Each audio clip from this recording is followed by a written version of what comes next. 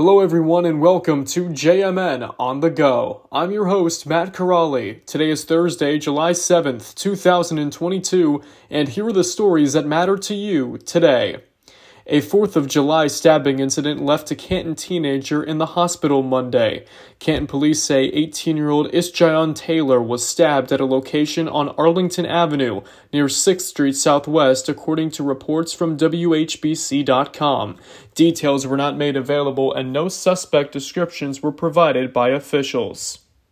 The Ohio State Highway Patrol says 16 people were killed in traffic accidents across the state over the 4-day holiday weekend, which is down from 23 that were killed last year. Among the 16 that died was 33-year-old motorcyclist Jessica Steiner of Orville, as she was struck head-on by a pickup truck on Carr Road, just outside of Apple Creek. The Canton Post of the State Patrol recorded 2 fatality crashes on Thursday. However, those accidents happened before the July 1st through 4th recording period began. In sports, Baker says goodbye, as the Panthers have confirmed yesterday that the Cleveland Browns have traded their quarterback to Carolina. In exchange, the Browns will receive a 5th-round pick in the 2024 NFL Draft, which could have the possibility of being a 4th-round pick. Mayfield turned the franchise's losing ways on its head essentially as soon as he stepped on the field for the first time as a rookie in 2018.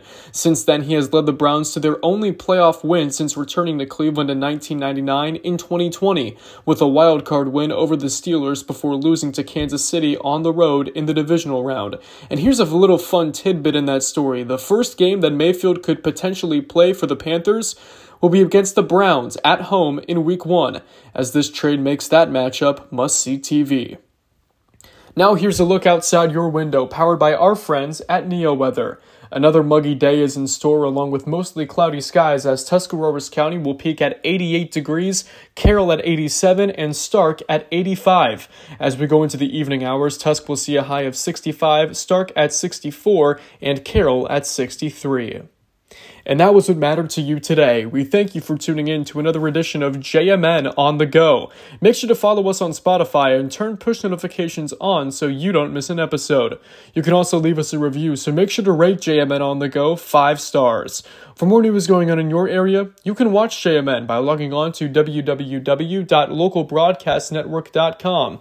You can read these stories and more by logging on to www.jordanmiller.news or subscribing to the JMN Journal.